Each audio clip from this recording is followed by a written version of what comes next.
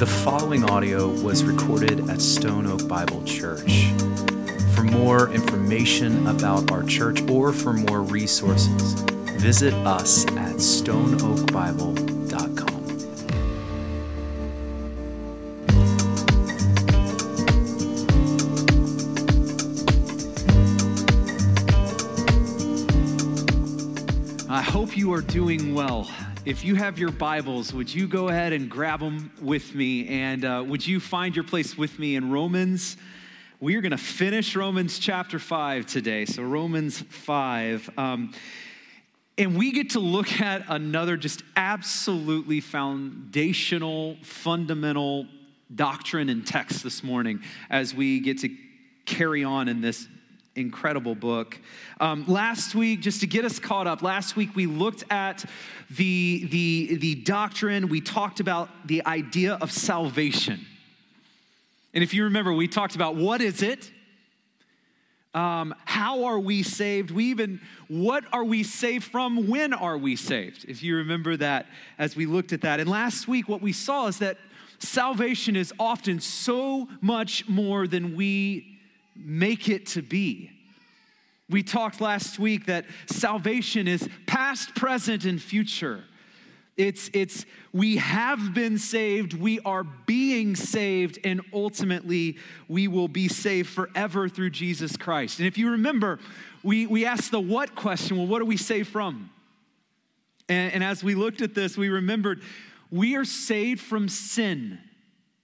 Sin. We are saved from the effect, the brokenness, the consequences of our sin. That's what salvation is. We are saved from sin. And before we move on, if you can remember what we looked at last week is this powerful thought that we have been saved from the penalty of sin, that we are being saved from the power of sin, and that we will ultimately be saved through Jesus Christ from the very presence of sin. And that's salvation. We stand on this, we cling to this. And this week we get to take this. Paul takes us one step deeper. And thinking about sin and salvation as we come to this text, I want to start us with an image. Now, you might have seen this before. You might have seen this image before. Honestly, some of you might have used this image before. In fact, this is one of the most common pictures when it comes to sharing the gospel. This is one of the most common ones. So often when we're sharing the gospel with someone and we're telling them about Jesus, whether we draw this on a napkin or whether it's printed or we have it on a track, whatever it is, this is one of the most common images used. So it starts with a person. It starts with us, with humans over here. Then we have, over on this side, we have God on this side.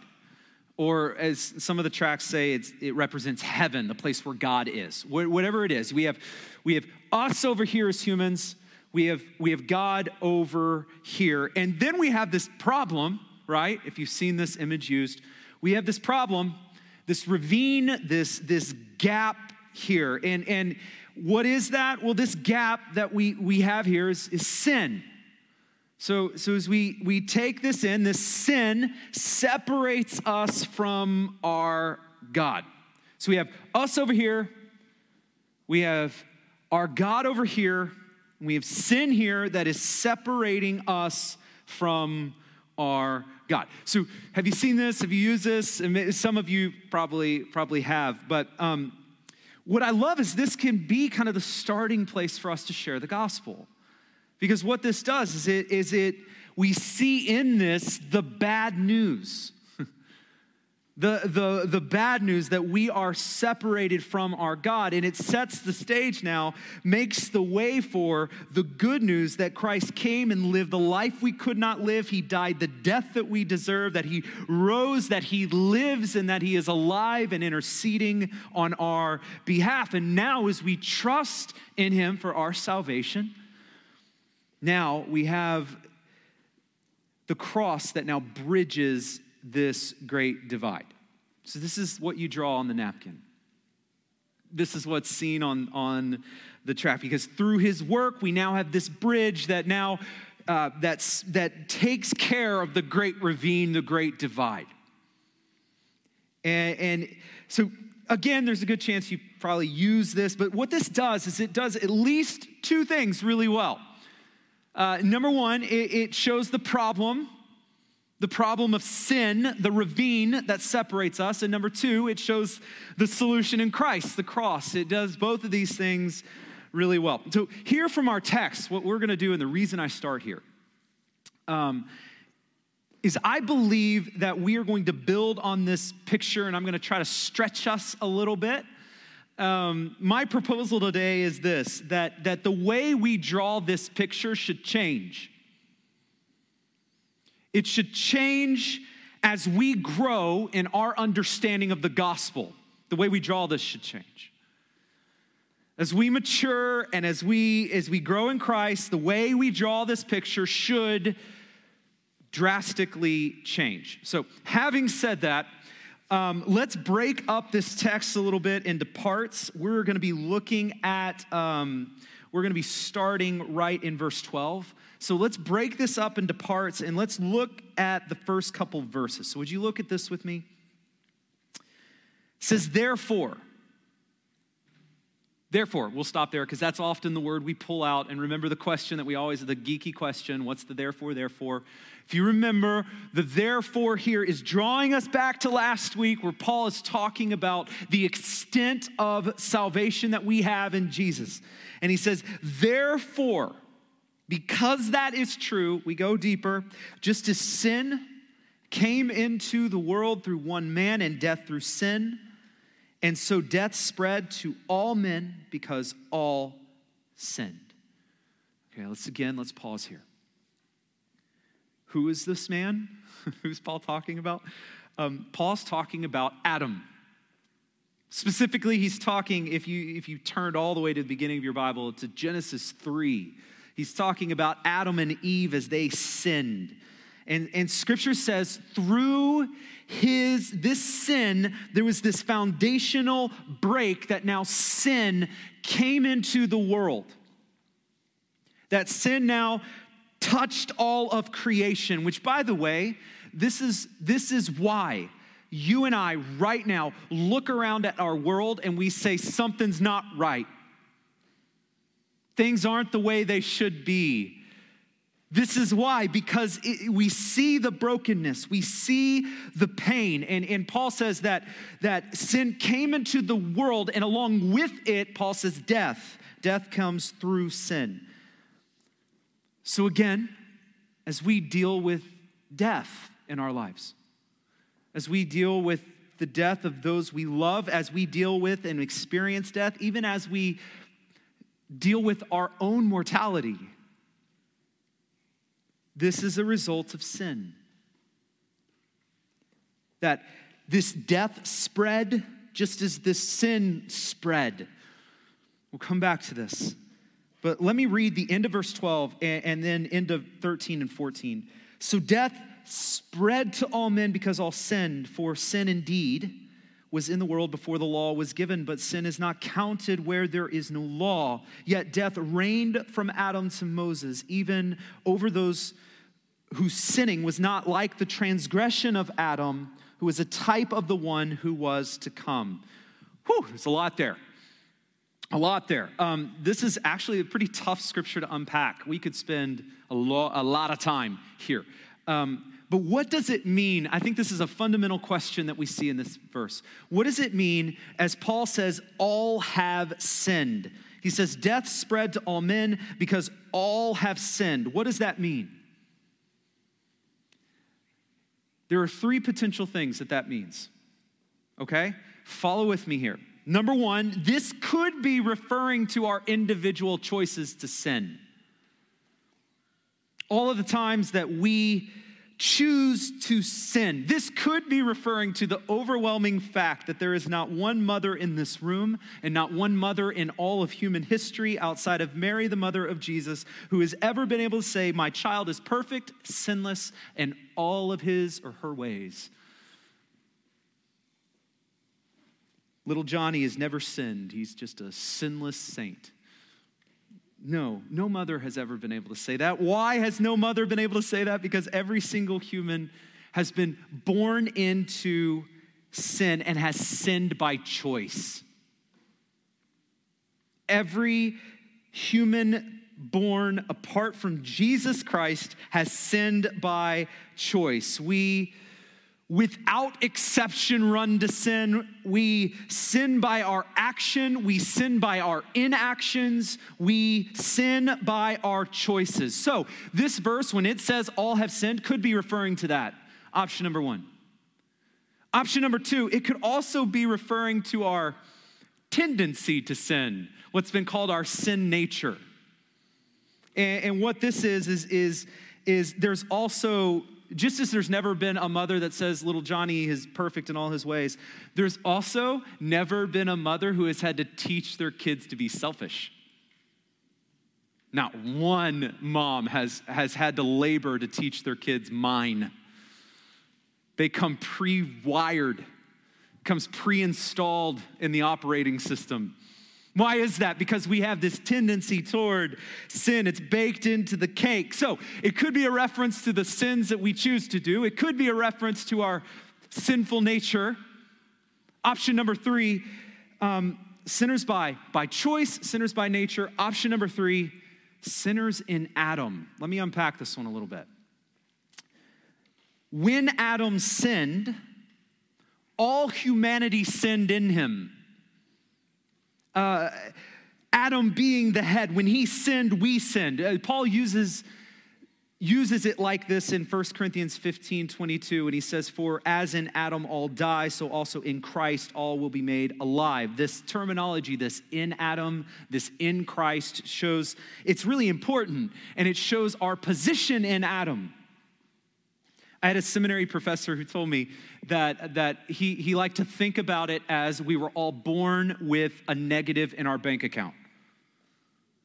It's like before you had a transaction, you were negative. That was because you have been born into Adam. Thank you, Adam. Right? So what is this verse saying here? Is Paul talking about the fact that we are all sinners by choice? Or is Paul talking about the fact that we're all sinners by nature? Or could it be that Paul's talking about that we're all sinners in Adam? Church, the answer is yes. Yes to all of these things. Yes. Let's go back to our picture here for a moment. If we were only sinners by choice, by the choices we make, sure there is a gap here. Sure, there is a gap, and sure, the situation is dire. I don't want to downplay it. We do need some help getting over this gap, right? But you know what? I'm not as bad of a person as I could be. I'm not as bad of a person as I want to be. I'm not as bad as that guy over there. See, if we were only sinners by our choices, we may be tempted to think that we could move the needle in the right direction through good choices. We might be tempted to think that. We might even pretend in some cases, for those Olympic jumpers in the room, that we could just hurdle this gap. I mean, it's not that big, right? I'm not that bad. Of course, we can't be perfect. We all know that. But if we were only sinners by our choices, would it all be that bad? Church, I want to say this up front before we move on. If all you had to go on was that the fact that you're a sinner by choice, that would be enough to condemn you. I don't want to downplay that at all. If all you had was the fact that your choices to sin were all that you had, it would be enough to condemn you, and you know that. That's why we compare each other to each other, because it makes us feel a little bit better.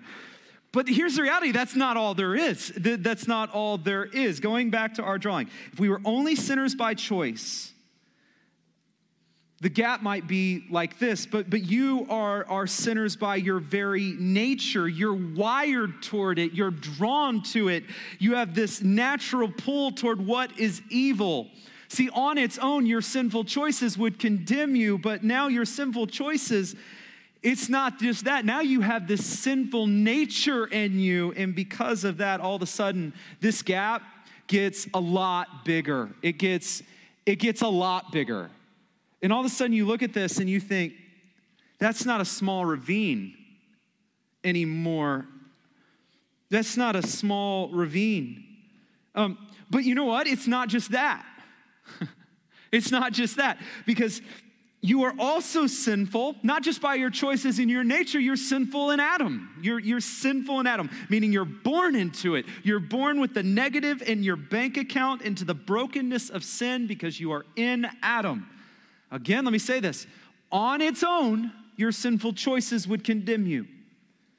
On its own, your sinful nature would condemn you.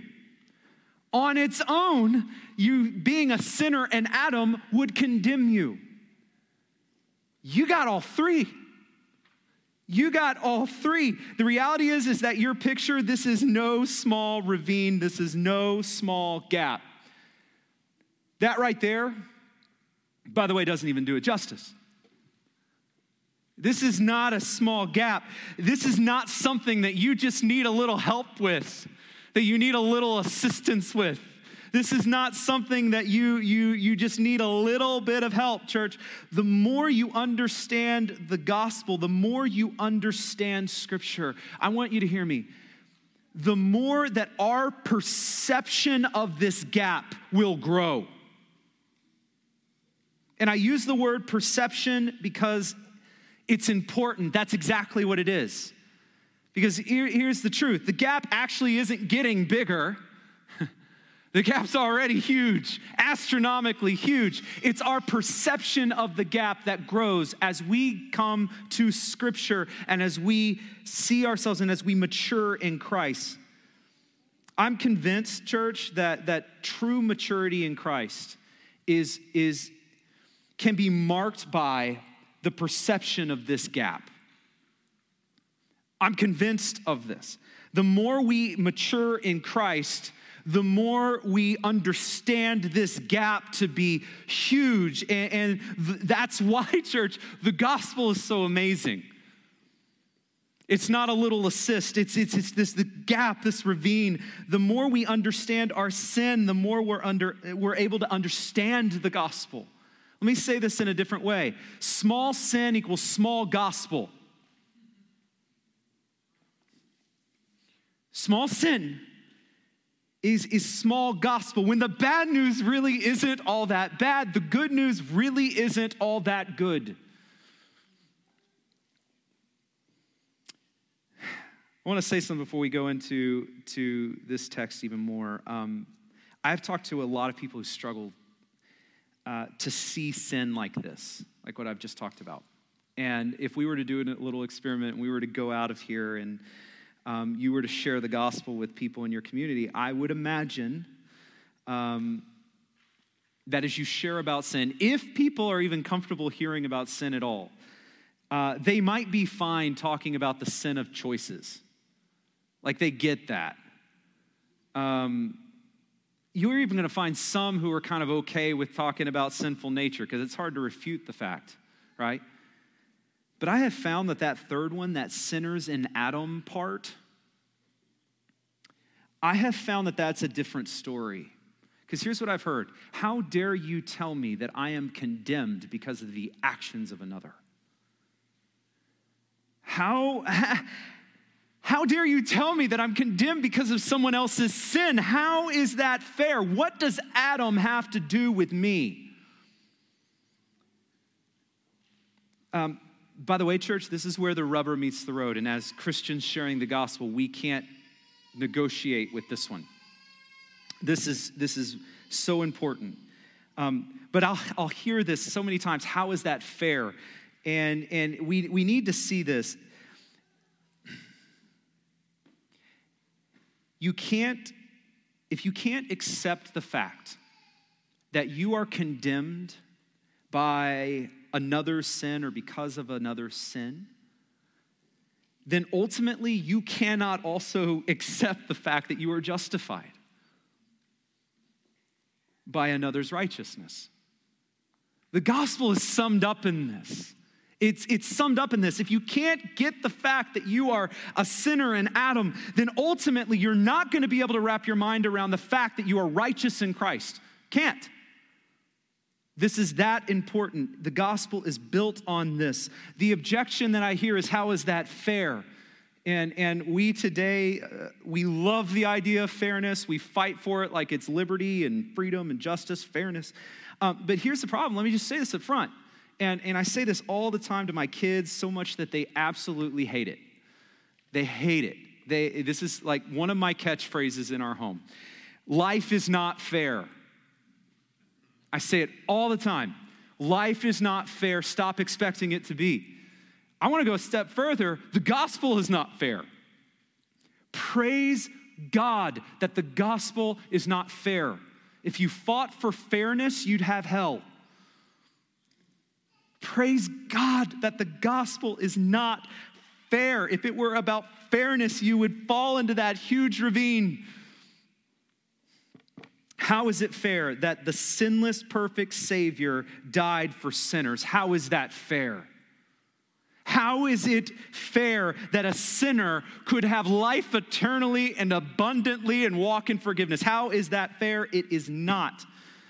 It is not. And you might say it's not fair that the sin of Adam is credited to you, but church, the gospel tells us that the righteousness of Christ is credited to you. The central theme of the gospel is grace and faith. It's not fairness.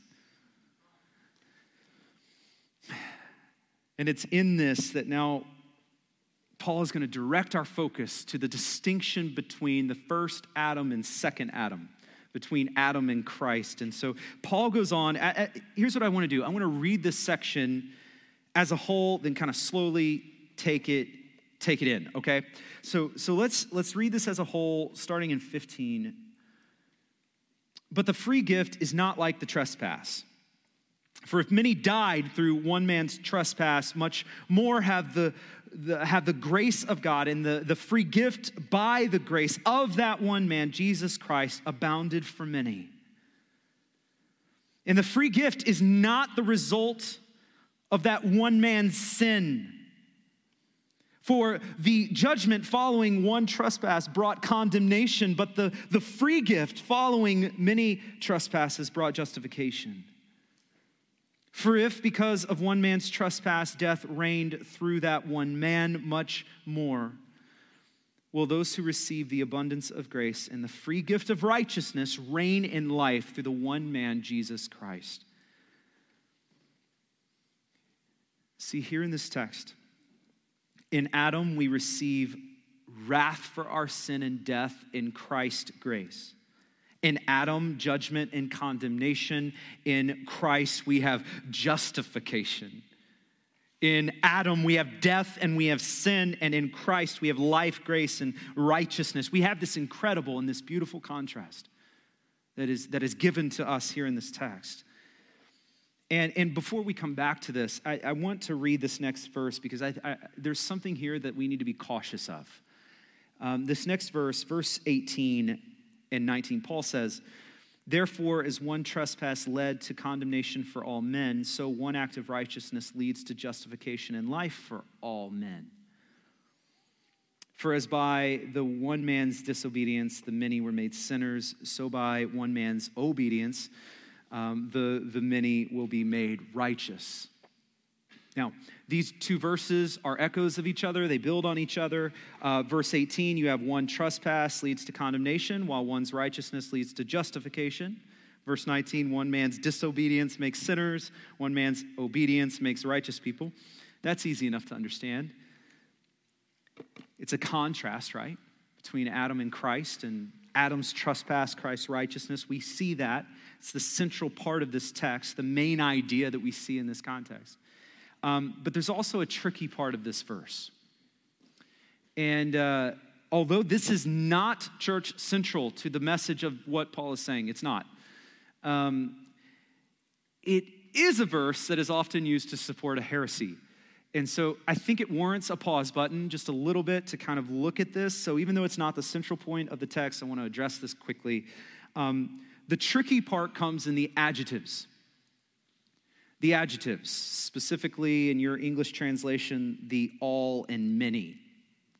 That's where the tricky part comes in. And honestly, it's specifically verse 18. This is a tricky one, the sticky one. So this verse 18, I'm just going to throw it all out there, has been used to support a heresy called universalism. And let's just take this on its own. Pretend like it's acceptable for us to take one verse of Scripture and ignore the rest of Scripture. Let's pretend and just take verse 18. It says this: as one trespass led to the condemnation for all men, so one act of righteousness leads to justification and life for all men. There you have it. There you have it. So we all were sinners, but now through Christ we all are saved. Now, before we shoot this apart, I want to be very clear here. Universalism is one of my favorite heresies. It's one of the heresies that I wish I could just preach. I wish that I could. I wish ultimately it were true and that I could stand up here and preach that listen, don't worry. Everyone goes to heaven. It's all good. Christ died, and that means it's all good. I wish as your pastor that I could say that. Honestly, I guess I could. I just couldn't say it honestly because here's the reality. The full weight of Scripture, you can't hold this position. Scripture does not teach universalism. Scripture teaches that there is a hell and that real people go there.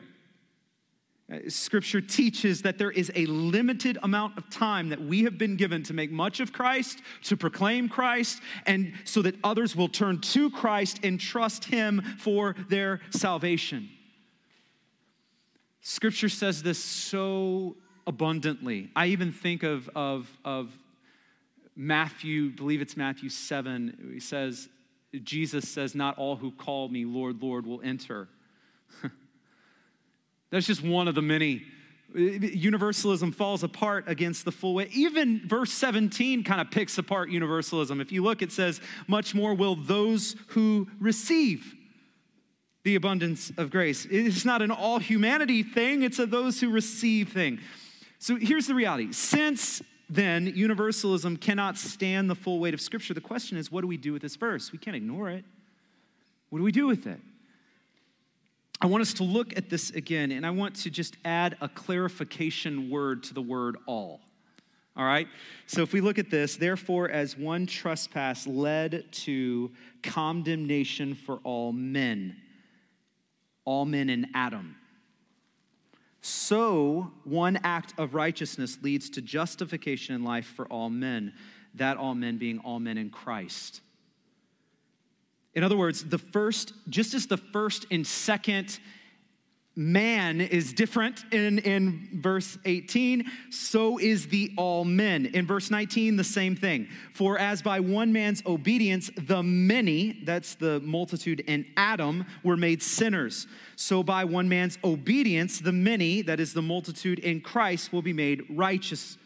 So if you follow me, it's a different Adam, different alls, different manys, not the same group. I want to share this quote with you because I think he says it way better than I ever could. This comes from Kenneth Boa.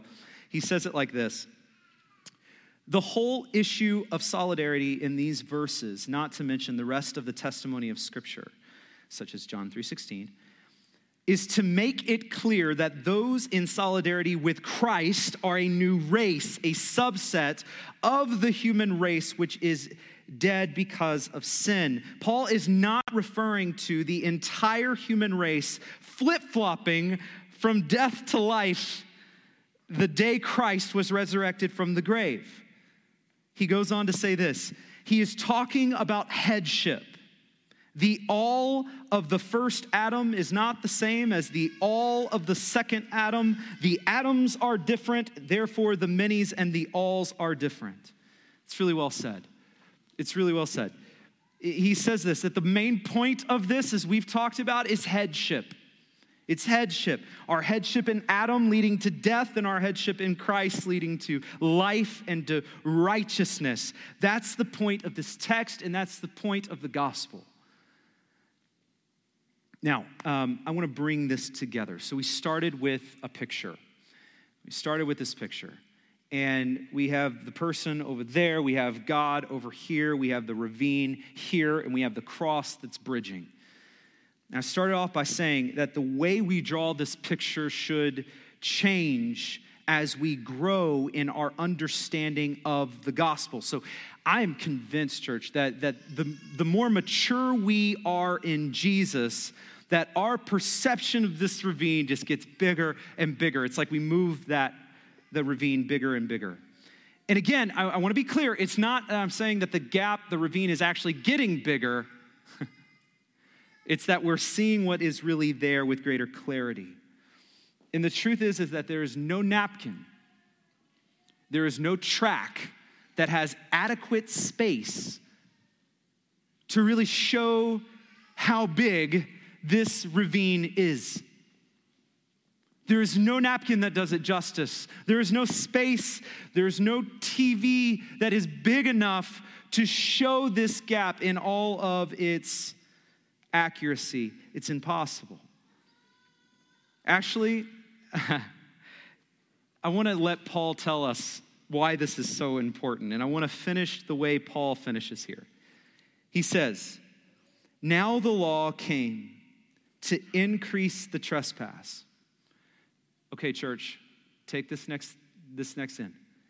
"But where sin increased, grace abounded all the more." But where sin increased, grace abounded all the more, so that as sin reigned in death, grace also might reign through righteousness, leading to eternal life through Jesus Christ our Lord. But where sin increased, but where the ravine increased, but where the gap increased, grace abounded all the more. Here's what this means. The larger the gap, the larger your understanding of the gospel. The larger the gap, the larger you understand the gospel to be. The more you understand and the more you see the ravine of your sin that separates you from God, the more you see that and understand that, the more you understand how extensive the grace of God is that covers the ravine. Where sin increased, grace abounded all the more, and we're left with a much larger cross, aren't we? The message of the gospel, I want to be clear, is not that the ravine is not that bad. The message of the gospel is not that you're not that bad. Don't worry about it. The message of the gospel is not that it's not as dire as you think. The message of the gospel is actually opposite. It's the ravine is bigger than you can possibly imagine. You are a sinner by your choice, by your nature, and you're a sinner in Adam. That ravine is massive, it is huge, and God's grace is still bigger. That's the gospel. That is the gospel. Your sin is great, God's grace is greater. That's the gospel. Before we pray to respond and before we finish, I want to read the words of an old hymn. And I just want you to listen to this with me. Marvelous grace of our loving Lord, grace that exceeds our sin and our guilt. Yonder on Calvary's mount outpoured, there where the blood of the Lamb was spilled. Grace, grace, God's grace. Grace that will pardon and cleanse within. Grace, grace, God's grace. Grace that is greater than all our sin. Let's pray together. Amen.